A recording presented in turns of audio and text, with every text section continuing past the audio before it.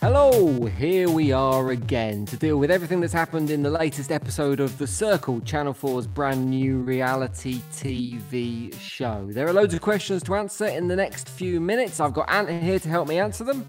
Big winky face. And we're going to be dealing with big questions like, where the hell is Maya and Alice, the supposed hosts of The Circle who have vanished and haven't been seen for 7 days? But before we do any of that, let's get you up to date with everything that's happened. Ant, how's your Circle in 30? So there was a PJ pizza party for the girls while it was beer and balls for the boys. Ada met Alex and said she wasn't angry at him for pretending to be Kate, which wasn't what I thought the word she used actually meant. We had new people in the house. That was Scott and Hannah. Hannah and Janelle had an argument about who saw Dan first, which technically was neither of them. And apparently going off tonight, the key to flirting is to just say where somebody is from. Hashtag Kent, or in Alex's case, hashtag hell. I do like the idea of flirting by just telling people where you're from. I'm pretty sure that's how I used to flirt when I was 16. When you met people like on a holiday or something, you'd tell them where you're from, then you'd tell them what you'd got in your last set of exams. And that would be a chat-up line. Oh, I did a geography too. Let's talk about Oxbow Lakes for like half an hour. All right, let's give that a go. How you doing? Hashtag Rochdale, hashtag D in general studies. It's your new Tinder profile right there. Right, let's talk Twitter, because we always keep our eyes on Twitter and see which are our favourite tweets coming out of today's episode. My favourite tweet I saw was from @SamOwenXX, who said, "Are we just all going to ignore how much Alex looks like Rick Mail?" And he does. You can't unsee it. Are we talking about Alex or Kate now? I'm just really confused. Which? Alex and Kate are the same person. Oh, this hurts so much. So my favourite tweet was just randomly from Dazzy S. If you want to follow him, he's at D_SXJID5, who says, I'm bare excited. Catchy. I'm bare excited for Dan and Ryan's beef, which suggests to me that Ryan's not going to like him very much. He's bare excited. Yeah, bare excited, which again, I don't know if that means just very excited or that's a reference to Freddie always taking his clothes off. Well, Ryan's the bear, surely. If I know anything about that kind of thing, Ryan's the bear, not Freddie, in that particular scenario. Ryan was an interesting one. We'll talk about him later because he showed his psychic credentials like nothing else, predicting that 2 people were going to come into the circle after 2 people left. I mean, you can't predict that kind of thing without a spirit guide, can you? Well, or knowing the very basic format of television, obviously. Well, you're talking about psychic ability. I've got a little something for you later about your psychic ability. Oh, I wonder what it's going to be. Look forward to that. Right, let me ask you a question before we move on to today's guest. So, when was the last time you spent time on your own without seeing anyone else? And how long did you spend on your own without actually seeing someone face to face or touching another person? I've got a 5-year-old, so I've not even had a shit on my own for as long as I can remember. So I'm not used to having no physical contact. And I'm beginning to wonder how that lack of actually touching someone and seeing someone face to face will affect the contestants in the circle. And I think your guest today is going to help us out with that. If only we had somebody that could give us some kind of psychotherapy. And actually, we might just have the person for that. Joining us on the show to help us look at, well, initially to look at the state of the contestants in the game. But I think now we really need to take a look at Jim. It's our resident clinical psychologist. It's Dr. Joe. Hello. Talk to me about isolation and these players. I know they're not completely isolated because they have a social network in the circle, in this social media world they're living in. But are there any signs that the contestants that are in there are struggling with not having that first-hand human contact? Well, there's a lot of evidence about it and its effects on people. You're likely to see increases in stress. People struggle to separate their imagination from reality. They'll feel lonely and they'll just start to feel a bit low, really. And I think although they're not completely socially isolated because they have their chat, they certainly aren't having any physical contact. And you can see with the people that have been there the longest, the stress, I think, is starting to show. So, Joe, do you think that the fact that obviously everybody's sort of in isolation, but Dan's got Fiji the turtle, Giselle has got Santana the baby, and well, why not? Ryan has got Kathy the spirit guide. Do you think the fact that these people have got company is going to mean they're better equipped for being isolated? I think certainly for Dan and Janelle, having another living being in the room with them is going to have psychological benefits. A spirit guide could bring the same benefits. It's not quite another being, so it's not a physical being, and that I think is going to make the difference for Dan and Janelle over Ryan. Although I think, to be fair, like Janelle's probably going to get more joy and love and hugs off Santana than either Dan or Ryan are going to get off Kathy and Fiji.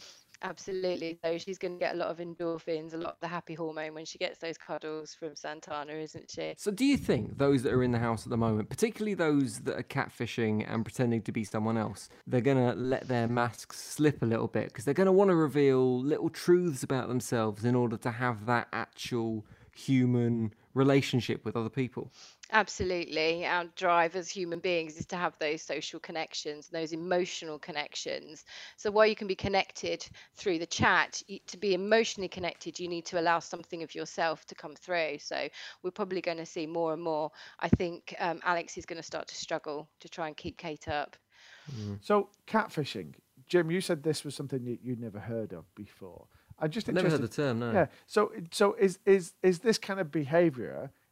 Is this a new thing, or is this just kind of catfishing? Is just something we're given to something that is the modern version of it? I mean, surely people have pretended to be other people in the past. Yeah, I think it's a name, isn't it, that being used to describe it in the context of social media, but it's not. It's nothing new. And people lie all the time. We lie in our daily, everyday work. We're a different person at work than we are at home. Those are little lies. Catfishing obviously is a much bigger lie because there's a motivation to really fool somebody. But there's a history of fraudsters, isn't there? And I think essentially it's just using a new word to describe the same thing. Would you have any tips for anybody that came to you and said, "Hey, I'm going to go into the circle and I'm going to pretend to be somebody else"?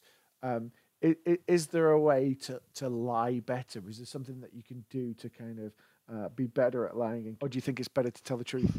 It's obviously better to tell the truth because that's going to be the easiest because you know that information, you already have it. So I would say if you're going to go in to lie, and there are good reasons in this show to do that, then you want to stay as close to the truth as possible.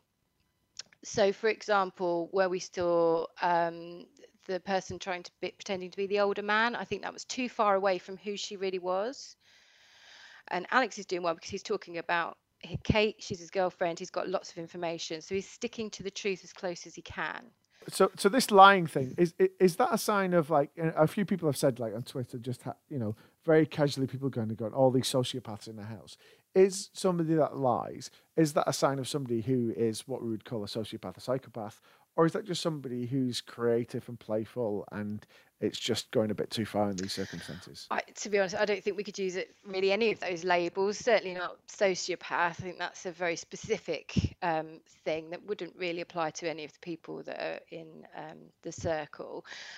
Lying is lying, isn't it? And it's done for whatever benefits you might get from doing it. So that might be to protect someone else's feelings, or it might be to win a game show.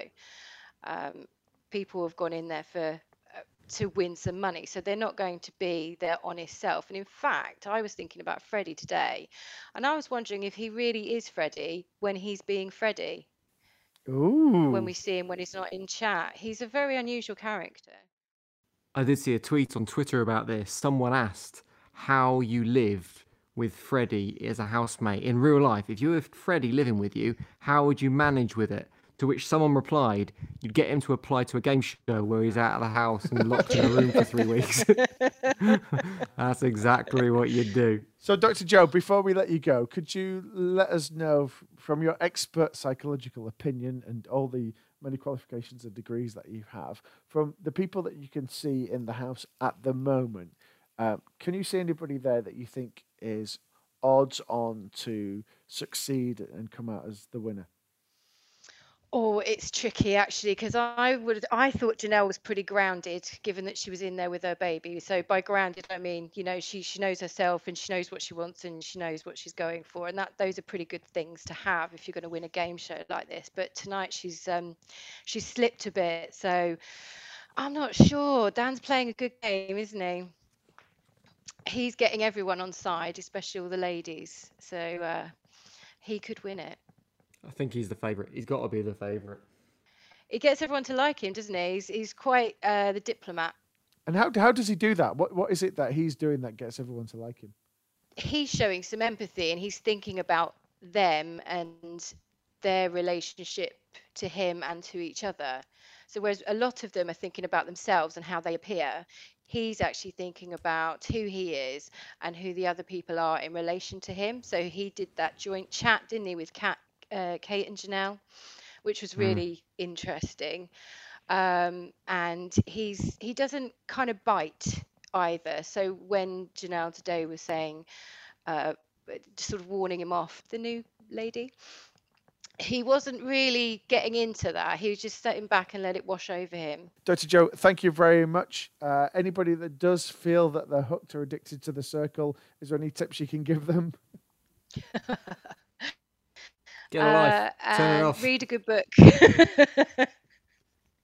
Yeah, tweet about it and then put your phone away and go to bed. Start a podcast. It really helps. So we've had 2 new people go in tonight, right? And this is a game, and so like just trying to get our heads over it. We've had 4 people leave already. Is that right? Yes. All right. So we're used to the format of the show by now. Somebody leaves, somebody's blocked, they leave, and somebody new comes in, right? We know that. I know that. You know that. And everybody watching knows that. And the people playing the game know that as well. Correct? Correct. So why is it that whenever the circle says somebody new has joined the circle, right? Why is their reaction exactly what my reaction would be to finding out that aliens have just landed in Buckingham Palace, right? Or that Donald Trump, right, is actually Ant and Dec in disguise? Honestly. I think, they've got similar hairlines, Ant and Donald Trump, haven't they? But I think it's an insight as to how boring their lives must be in there. We're seeing in an hour at least 24 hours of their life. I think it might be more, because I think filming might have started a while ago. Because of the lack of voting from the public, it might be completely truncated. So new people coming to this house must be an incredibly exciting moment. While we're on the subject of people going into the house, you know how yesterday you pointed out that I'd correctly predicted and correctly called that Christopher would be got rid of / Sinead the first chance they got? Mm-hmm. Yeah, well, big shout out to Tom, who messaged me on Twitter to remind us of something that happened in an earlier show right here on Inner Circle. So just to give you context, this is before Ryan went into the house. So where are the people who voted Brexit and hunt foxes and love Donald Trump and have ruddy cheeks and wear plaid and drive Land Rovers? Where are those people in this? I wonder if whoever comes into the house next, the flats next, will be a truer representation, because I want to see more of a cross-section of society. I want to see older people on there, and I want to see less beautiful people on there as well. See, absolutely nailed it. It wasn't quite what I had in mind. I had kind of an older gentleman, maybe sort of 50, 60, who loved Brexit and Range Rovers and all that kind of thing. But the 50, 60 was covered by Christopher to an extent. You said UKIP loving, which was Ryan, and you actually mentioned the car that he drives and Freddie thinks he's driving. And you know what? The interesting thing is that is what has created a bit of the division. We saw it in this episode. They started talking about UKIP policies, and that was a seed of contention between Ryan and Dan that looks like it is going to grow and divide those two. So yeah, good call. It was a good call. In fact, you know what we should do? As we appear to be so good at making these predictions, we should both make one big prediction now. Okay. And see if it comes true over the next couple of days. All right. Okay. So are we talking not just like who's going to win, just some sort of random, just some really big prediction about what's going to happen in the show? Yeah, a little twist, maybe someone going in, someone coming out, just like something that shows a bit of insight. All right. So here's my big prediction.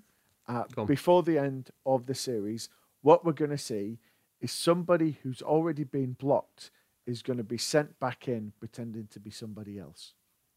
Ooh, I like it. And I can see that happening as well. That's quite a good one. If it isn't going to happen, then they need to make it happen. And do you have a big prediction for it now where you're on a psychic roll?